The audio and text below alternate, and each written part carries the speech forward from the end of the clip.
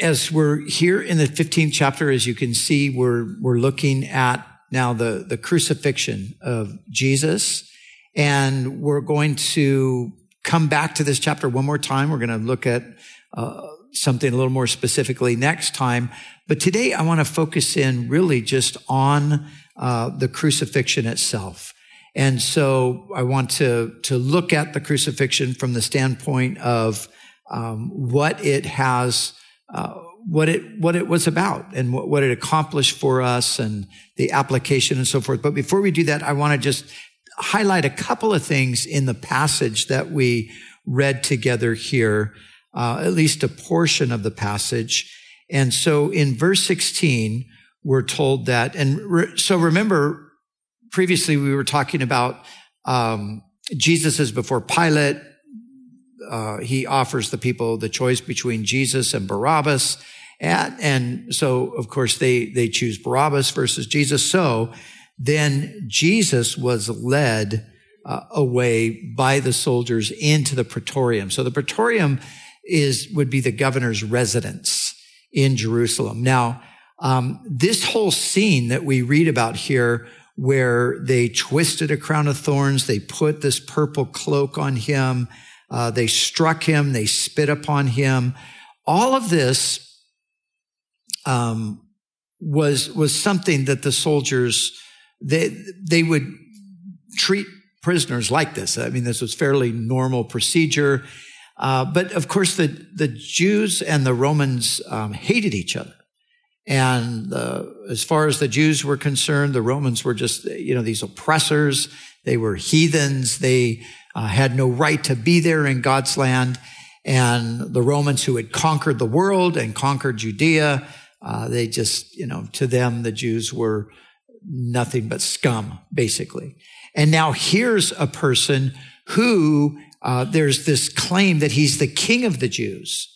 So they are going to go out of their way to humiliate Jesus because of that title that was given to him, the King of the Jews, of course, which he actually was. But one of the things that it says that they did to him is it says that they made a crown of thorns and they put it upon his head.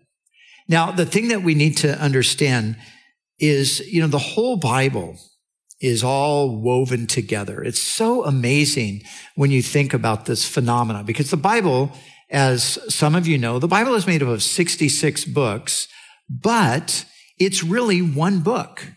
And you find this thread that is sewn all the way through on so many different issues. But think with me for just a moment about this whole idea of a crown of thorns. Because the first place that thorns are ever mentioned in the Bible is all the way back at the very beginning of time, and it's connected to the fall of mankind. So remember, God creates humanity, creates man, male and female, he creates them, Adam and Eve, and they're in a relationship with God, and the world is a paradise. Everything is beautiful.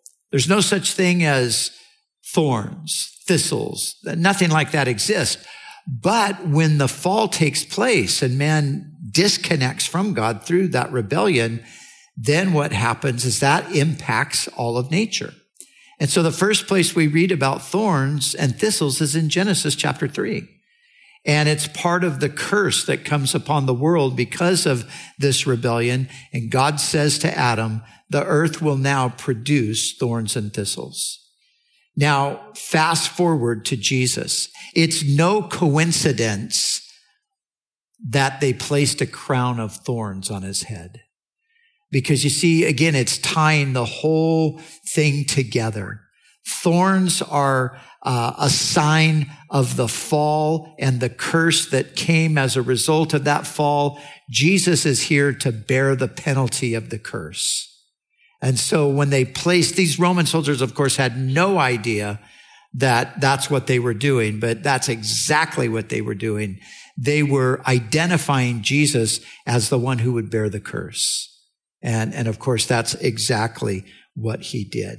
And so that's one thing that I wanted you to see here. But secondly, I just want you to see that what's happening here as well is all a fulfillment of the prophetic scripture. And we'll look at that as we jump into just focusing on the crucifixion. But there's several references right here in Mark's account that take us back to the Old Testament and tie the two things together. Now, you know that there are four Gospels. There's Matthew, Mark, Luke, and John. So each one of them, we're not going to take the time today to fill in all of the blanks. Mark gives probably the most brief account of the crucifixion out of the other three.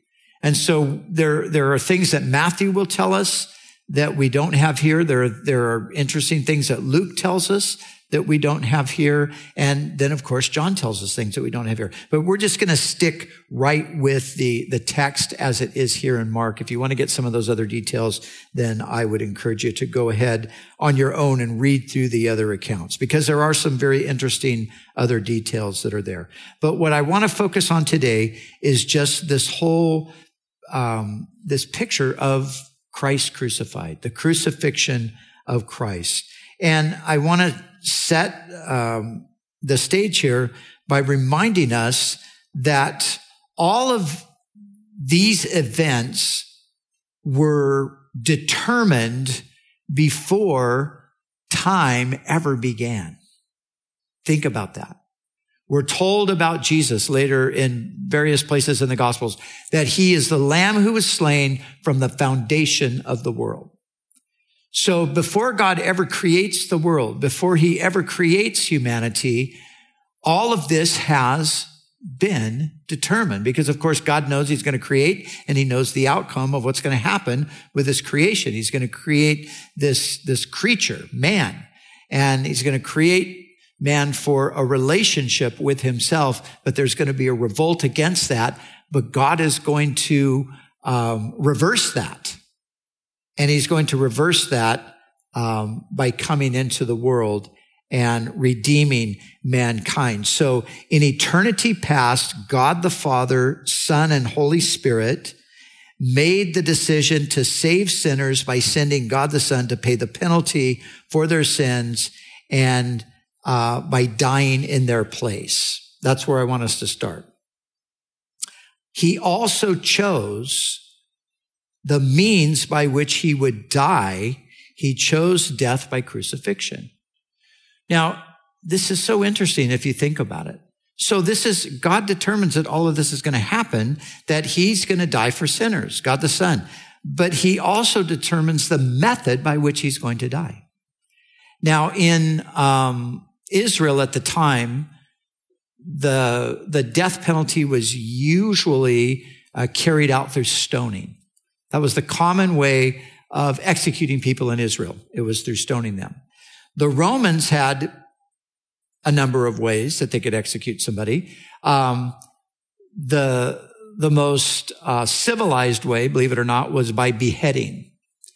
And the reason that was the most civilized way is because it was the swiftest way for someone to die. It was, in one sense, the most painless way. It was, in a sense, a method by which there was very little suffering. Crucifixion, on the other hand, was a completely different situation. And crucifixion was reserved for for their greatest enemies.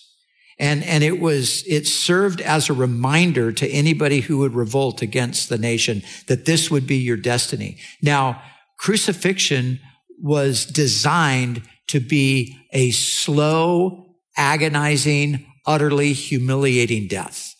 That was what it was all about. It wasn't kill them quickly. It was make them suffer as long as we possibly can and display them before others so that anybody who might have the slightest inclination to revolt would see somebody crucified and say, I'm not going to go there. So that was the intention. But Jesus chooses to be crucified. So why did he do that? Well, we're going to get to that in a moment. But I want us to see 5 things concerning crucifixion. So if you take notes, you want to jot these down. We're going to look at 5 things concerning the death of Christ. And the first thing is that it was a predicted death. It was a predicted death. And here in the passage, we see in verse 23, it says this. It says, then they gave him wine mingled with myrrh to drink. And then it says they divided his garments, casting lots for them. And then a little further down in verse 27, it says, with him they also crucified two criminals, one on his right hand, the other on his left. Now, this was predicted. It was predicted in the 22nd Psalm. If you, this afternoon, read the 22nd Psalm, you're going to see there in the 22nd Psalm that the psalmist, who's David, he's going to say, they divided my garments among them, and for my clothing they cast lots. So David speaks prophetically 1,000 years before the event, and he describes what's happening at the foot of the cross.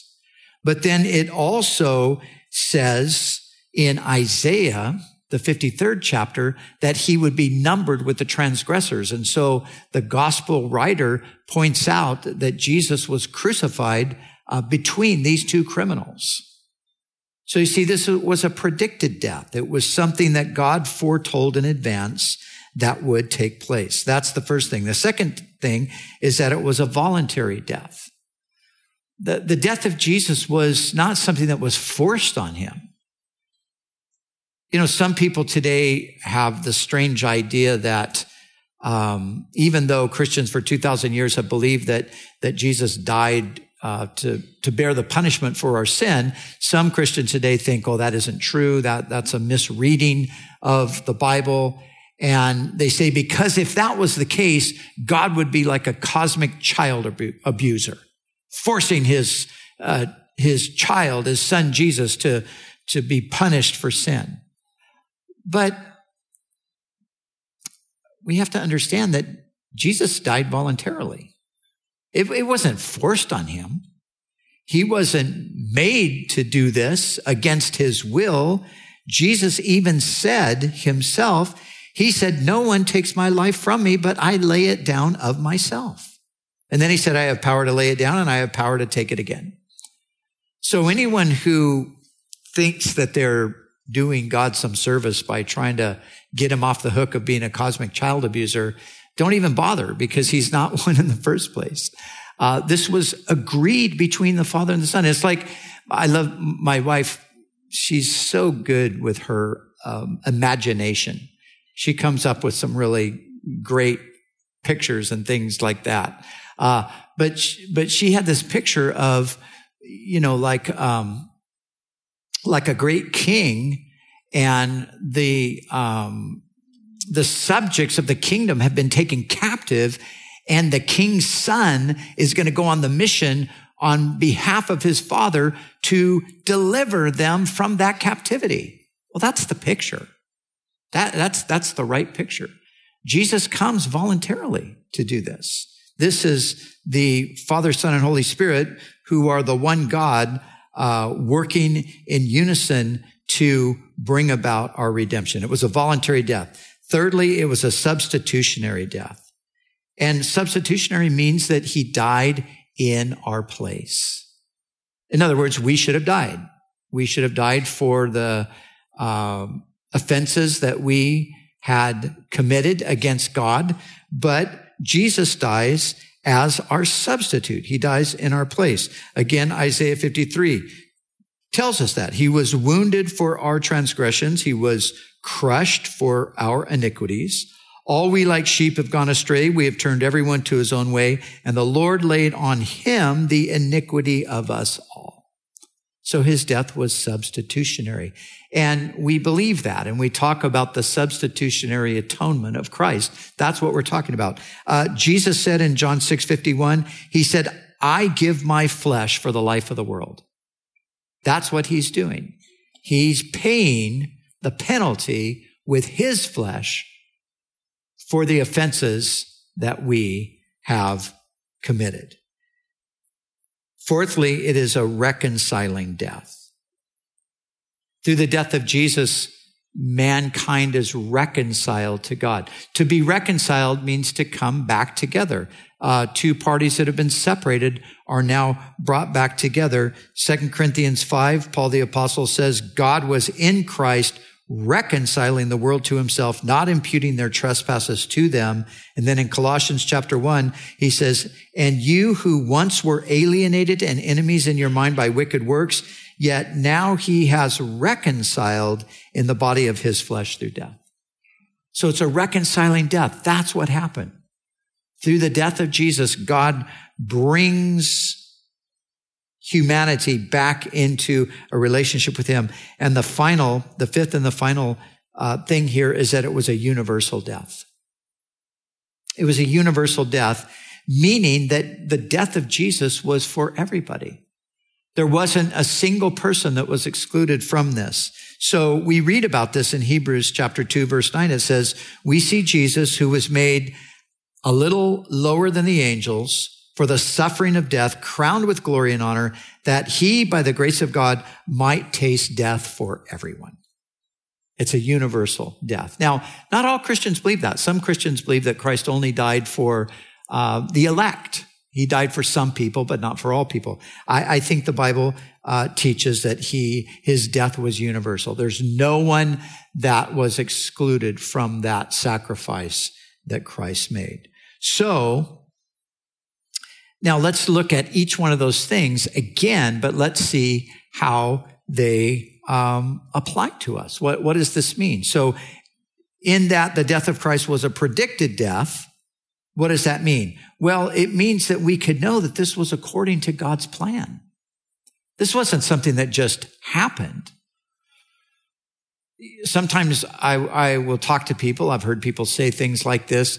They don't understand that Jesus came in fulfillment of God's promises. Some people think that Jesus just kind of showed up in history, just like you showed up in history, or I showed up in history, or George Washington showed up in history, or, whoever else. And then people just decided, wow, this must be the Son of God. Oh, that's not how it happened. Jesus came into the world in fulfillment of promises that were made centuries earlier.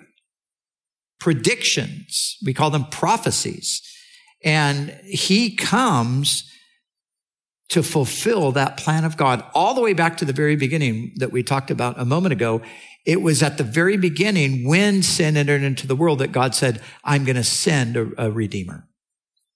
And he spoke that to the serpent who deceived the woman. And he said, the seed of the woman is going to crush the head of the serpent.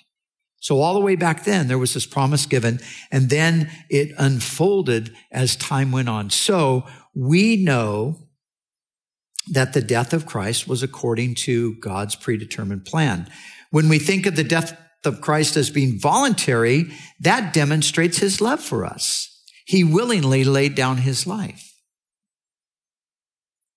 Jesus didn't have to do this. He could have simply just said, no, this is not going to happen. God could have decided, having created mankind and humanity revolting against him, God could have just simply said, okay, we're finished. It was a bad experiment, and we'll just end it right here. But he didn't do that. He came, and as we pointed out, he came voluntarily, but it's the voluntary aspect that shows us he did it out of love, because he didn't have to do it. But he volunteered to do it. And Jesus himself would say at one point to his disciples, he would say, greater love has no one than this, than to lay down one's life for his friends. And that's exactly what he did. He laid down his life voluntarily. His substitutionary atonement, it pays the penalty for our offenses against God. Now, this is super unpopular today, the idea that we've offended God, but whether it's unpopular or not doesn't really matter. It's true. Mankind has offended God. We have lived in revolt against his rule over our lives. And that has brought us to a place of guilt before God. And that guilt must be punished. So there's a penalty for that. Just like in our experience in life, if you decide to go out and commit a bunch of crimes, there's going to be a consequence to that. You're going to have to pay the penalty for those crimes, depending on what the crimes are. You're going to end up in jail, or you might end up in prison, or you could even end up with the death penalty. That's something we all know is a reality in this world. Well, it transfers beyond this world. It's not just here. And the whole concept of justice and righteousness and all of that is connected back to the God who gave his commandments. And so it was for those offenses against God that Jesus died and thus paid the price, the penalty. And fourthly, his reconciling death, it restores the fellowship we were created to enjoy. Human beings were created to live in a relationship with God. And everybody knows this experientially. Not everybody understands what it is, but everybody knows that there's just something about life that seems incomplete. Or there's something about life that just seems like, there's something that always goes wrong. There's, you just think like it's the perfect situation, and then everything sort of goes south. And this happens over and over and over again. It happens to civilizations. It happens to communities. It happens to families. It happens to people. It's just the way it is. There's always something that wrecks it. There's the spoiler. There's like a built-in spoiler to everything. There's a reason for that. It's because of our disconnect from God. We were created to live in a relationship with God. Now, the reconciling death of Jesus restores that. So when that's restored, we suddenly discover like, oh my goodness, life is about something completely different than I thought it was. It's about knowing God. It's about having a relationship with him. And that spoiling agent that is there in life is one day going to be completely removed. It's sin is what it is. But that will be completely removed. But the sin that separates human beings from God, that's been dealt with. And so the reconciliation has taken place. And then finally, with the universal death of Christ, it just reminds us that salvation is possible for everyone. As we read there in that Hebrew passage, that he tasted death for everyone. There's not a single person that's ever lived that is not a candidate to have eternal life. Remember John 3:16, that famous passage, for God so loved the world. Who's the world? Everybody. It's the entirety of the population. And so Jesus made salvation possible for everyone.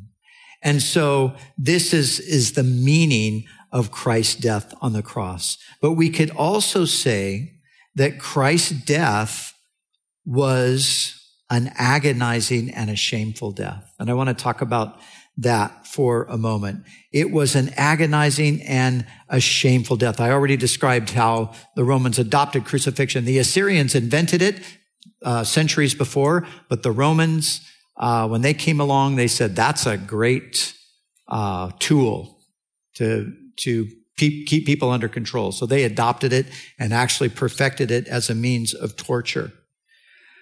But you could argue that crucifixion is the most painful and shameful form of execution ever devised by man. It's, like I said earlier, its very purpose is to cause as much pain and agony for as prolonged a period of time as possible. Crucifixion wants to keep you alive as long as it can so you can suffer most intensely. But it's also the most shameful way of dying. It is utterly shameful. And this is something we don't think too much about, but and think about Jesus for a moment. People who were crucified naked, totally naked. We always see the pictures of Jesus with a loincloth. That's fine. But the reality is there was no loincloth because the purpose was humiliation, utter and complete humiliation, to completely shame the person. Now, here's the question that I want to address, and I started with it in the beginning. But since that's the case with crucifixion, why would that be if he has the choice, which of course he does, because this is all part of God's plan to redeem, nobody said you have to be crucified. Why was it crucifixion that he chose? Now, just one other quick word on crucifixion. The Roman statesman Cicero, this is what he said about crucifixion. Listen, he said, to bind a Roman citizen is a crime. To flog him is an abomination. To kill him is like an act of murder. To crucify him, what? There is no fitting word that can possibly describe so horrible a deed. So horrible a deed as to crucify a Roman citizen. The very word cross ought to be far removed, not only from the bodies of Roman citizens, but even from their thoughts, their eyes, and their ears. So Cicero says Romans should never be subject to even hearing about crucifixion or seeing it. That's how horrific it is. But not only was Jesus subjected to it, but he willingly subjected himself to it. Why is that? Well, I think there are at least two reasons. Perhaps there are more, but I'm going to give us two reasons here today.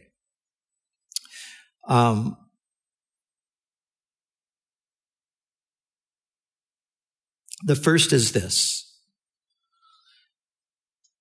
Jesus' death on the cross displayed most clearly God's abhorrence of sin and the punishment that sin merits. See, we think lightly of sin, and I think more so today than probably ever in our society.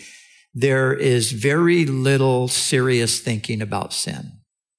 It is dismissed as just absolutely, there's no such thing.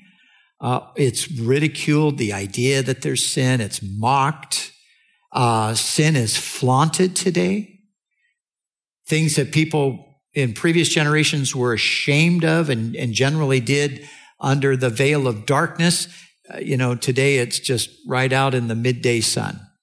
So the attitude towards sin in the culture today is one of just a complete dismissal of the whole idea. But God has not dismissed the idea. And we need to understand that. I've just been reading through the law of Moses just as I go through my Bible reading. And I'll tell you, man, especially once you get like halfway through Exodus and you get into the building of the tabernacle and the priesthood and the sacrifices and all that, it's like you just realize that sin is everywhere. It's ubiquitous. It's like everything that surrounds them is sin.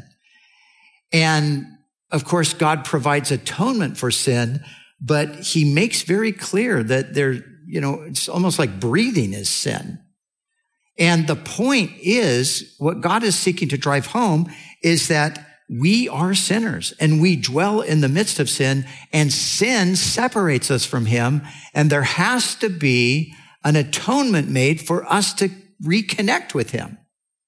That's really the message of the Mosaic system. That's what it's telling us. Now, Jesus will become the fulfillment of all of those things. But the point that I want to make here is that God takes sin very, very seriously. He takes it as seriously today as he did back at the time of Moses. And the way we know how serious a matter sin is to God is through the cross. Because the Son of God had to die on that cross to pay the penalty for sin. So we don't like to talk about sin, and we certainly don't like to think of ourselves as sinners, but we need to wake up because the reality is we are sinners. And unless Jesus pays for that sin, and of course he did pay for it on the cross, but unless we appropriate that ourselves to our own lives, then we are still bearing our own sin, and we have to bear the consequences of that sin. But the gospel, the good news, is that Jesus bore the penalty. But that's what's happening on the cross. So the death of Jesus on the cross was the most vivid display in all of history of the wrath of a holy God against sin. Now, there's many examples in history where God punishes sin. We can go back in the Bible. We can see the flood we can begin there. Shortly after the time of the flood, you have the situation with Sodom and Gomorrah, and then you have the judgment upon Egypt. And all the way along, you can see these times where God intervenes and he judges sin. But the greatest display of his judgment of sin was on Calvary, when Jesus was there upon that cross, dying that brutal death as a sacrifice for sin. The cross testifies to the offensiveness of sin to a holy God. So if we're ever tempted to think that God's okay with sin, let's just remember the cross, because that tells us, no, God is not okay with sin. He allowed his own son to be nailed to a cross so our sins could be forgiven. The second reason, and this one to me is so powerful. In the cross, Jesus was identifying to the fullest extent with a suffering humanity. Now, again, remember, Jesus has the option. He can determine he's going to die for the sin of the world. He can determine how he's going to die. Maybe he would choose to die by the sword, by being beheaded. I mean, it's a real death. Blood is shed, but it's swift. It happens in the blink of an eye, and it's over. But no, Jesus doesn't do that. Why? Because he is determined to fully identify with man. Do you remember in the Gospels, maybe you remember when Jesus was baptized, he comes to John the Baptist and he's there to be baptized. And John says, "What are you doing? I can't baptize you. You should be baptizing me." And Jesus said, "Permit it to be so, for we must fulfill all righteousness." People have wondered, what did that even mean? Well, you see, here's what it meant. Jesus was not a sinner, but in being baptized, what was he doing? He was identifying with sinners. He was taking the place among sinners. And so with the cross, Jesus is identifying to the fullest extent with a suffering humanity. Now, I don't have to give a big lecture on the fact that mankind has suffered throughout most of history. There are these rare occasions, and we actually have been allowed to live in this time, this season, where although we, of course, all of us suffer in various ways, our suffering has been minimal compared to most people throughout most of history. And even while we've enjoyed relative peace, so I was born after the Second World War, and that sounds like so long ago. The baby boom generation is what they call it. And, from the time of the Second World War to basically today, there's been an unprecedented amount of prosperity and peace and relative peace, in the United States especially. I'm speaking more specifically about the U.S. here. But, throughout most of my lifetime, I had to register for the draft when I was a teenager because of the Vietnam War, but that ended the year I graduated from high school. And we've had a few things here and there, but relatively speaking, life has been good. But while we have been enjoying life here in our little part of the world, all kinds of people have lived under the most horrific conditions and suffered immensely for a variety of different reasons. And that's still happening right now. So even though we might not be experiencing those levels of suffering, know this, that this is, generally speaking, this experience of mankind. So disease, disaster, injustice, cruelty, torture, heartbreak, death.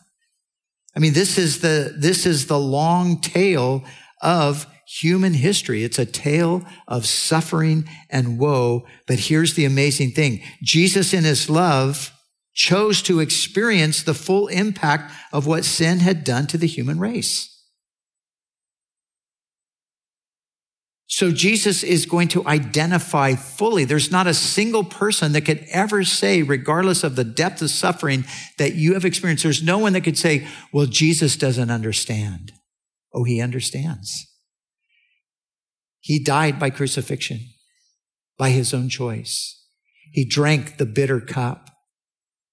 He had that unimaginable experience. Why?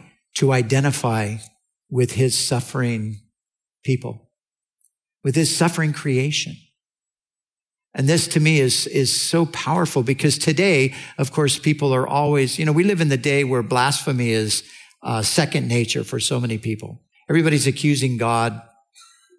We have a whole industry they used to be called the new atheists. They're kind of getting old now, but their whole job is to blaspheme God publicly. That's what they do. And if God was a God of love, then how could he ever do this? And, they got all of these things they come up with and all these accusations they make against God. But the fact of the matter is God didn't stand aloof from human suffering. He put himself right in the middle of it. And I love to just remind people of that. See, my God is not a detached God. He's not a God that can't relate. He's not a God who just said, well, you guys suffered too bad. No, he's a God who said, I'm going to suffer with you. And through that suffering, I'm actually going to redeem you. The cross testifies to the immeasurable compassion of the Son of God for suffering sinners. A man named John Stott, I've quoted him many times over the years. He was a great evangelical leader in Britain. He's a preacher and so forth, traveled the world. He wrote this, and I've shared it before, but I want to share it again because it's so powerful. He traveled much through the Asian countries, but he wrote this. He said, I have entered many Buddhist temples in different Asian countries and stood respectfully before the statue of Buddha, his legs crossed, arms folded, eyes closed, the ghost of a smile playing round his mouth, a remote look on his face detached from the agonies of the world. But each time after a while, I've had to turn away. And in my imagination, I have turned instead to that lonely, twisted, tortured figure on the cross. Nails through hands and feet, back lacerated, limbs wrenched, brow bleeding with thorn pricks, mouth dry and intolerably thirsty, plunged in God-forsaken darkness. That is the God for me. He laid aside his immunity to pain. He entered our world of flesh and blood and tears and death. He suffered for us. He suffered as one of us. How powerful. That's the truth. So the cross reminds us of many things, but ultimately it reminds us of the great love that God has for us. For God so loved the world that he gave. When Jesus said that he gave, that he's talking about the cross, that he gave his one and only son. Now, at the end of the portion of scripture that we were reading, not at the end, but somewhere in the middle there, remember, as Jesus was hanging on the cross, they mocked him. The religious leaders mocked him, and they said this. They said, he saved others, but he can't save himself. And then they said, if you're really the Son of God, come down from that cross, and then we'll believe. he saved others, but he can't save himself. But the truth of the matter is, had he saved himself, he could not have saved anyone else. You see, he could have come down from the cross. He could have said, okay, we're done. I suffered enough. We're finished here. But he didn't do that. What kept Jesus hanging on that cross was not the Romans around him. It wasn't even the weakness in his own body. It was the love of God for us that kept him there. Because by not saving his life, he saved us. And that's the beauty and the glory and the wonder of the gospel. And as we close today, I just want to say that, this is the greatest news there ever could be. It's the greatest offer there ever could be. It's the most wonderful thing that's ever happened, but we can be so oblivious to it. We can just not even realize it. And yet the moment we realize I'm a sinner, I need a savior, and we call out to Christ, man, he comes and everything changes at that moment. Jesus changed the world, and he changed the world one person at a time. And he can change your world by changing you. And he changes you by reconciling you to God, forgiving your sin, taking away that barrier that was there and bringing you into a relationship with God. And it all comes through just a genuine desire for that to take place. Now, how easy is it to be saved? It's as easy as whoever calls on the name of the Lord will be saved. But of course, the calling on the name of the Lord is a calling in sincerity. The recognition, I need you, Lord, to save me. I'm separated from God. I know I'm a sinner. I know I'm guilty. Now, you might have a hard time imagining how sinful you are. I think we all have a hard time with that. Just take God's word for it. And you don't even have to go the depths of how sinful you are. Just you know that you are a sinner. You know that you don't even live up to your own standard most of the time, let alone the standard that God has set. And that puts us, all have sinned and come short of the glory of God. But God's grace brings us the gospel to save us from the penalty and the power of sin and to give us life. So Lord, we thank you that that is the gospel, that is the reality of what was accomplished through Jesus Christ on the cross when he was crucified for us. Oh Lord, how we thank you that salvation is a real thing, and it's here and it's available for us today in the end of 2019. Lord, you're still saving people. You're taking them out of the misery of sin. And Lord, you dove headfirst into sin in order to do that. You came and you paid the penalty. And how we thank you, Lord. Help us to receive all that you have for us, all that you've provided through your death and resurrection. Help us to embrace it all. And we thank you for it. Amen. Amen. Well, let's stand together. Sorry we went a little bit long today. But we're celebrating, and we can go a little longer. As we wrap up this morning, though, I just want to appeal to anyone that's with us today. If you haven't received the salvation that Jesus came to purchase, what are you waiting for? This is the time. There's a place in the Bible where it says, behold, today is the day of salvation. Today is the acceptable time. Don't harden your heart. Don't wait any longer. God has a life for you that he wants you to live. He wants you to enter into. And remember also that while you stand at a distance from Christ, you stand under your own sin. You're bearing that sin yourself. And if you remain there, you will then have to bear it forever. And nobody wants to do that. Nobody who really knows what that entails would ever in their right mind want to do that. But it's so easily resolved by just coming and saying, Lord, forgive my sin. Because remember, this whole thing we just read about today, just remember that that was for you. Jesus died on that cross for you. Whoever you are, he died for you. He was hanging there because of your sin and because of my sin. And so God calls us to embrace his son and receive the forgiveness, but to receive the life that comes with it.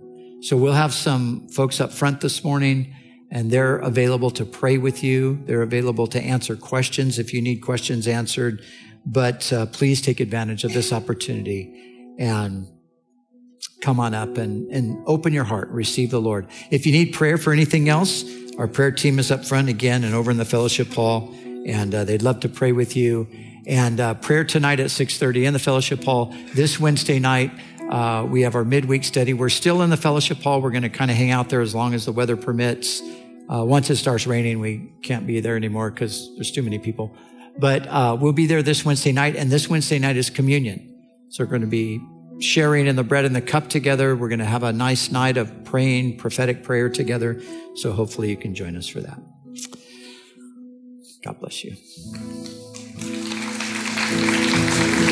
Praise the Father, praise the Son, praise the Spirit, three in one, the God of glory, majesty, praise forever to the King of Kings. Praise the Father. Sing it together. Praise the Father. Praise the Son.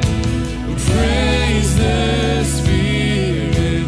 Three in one. God of glory, majesty.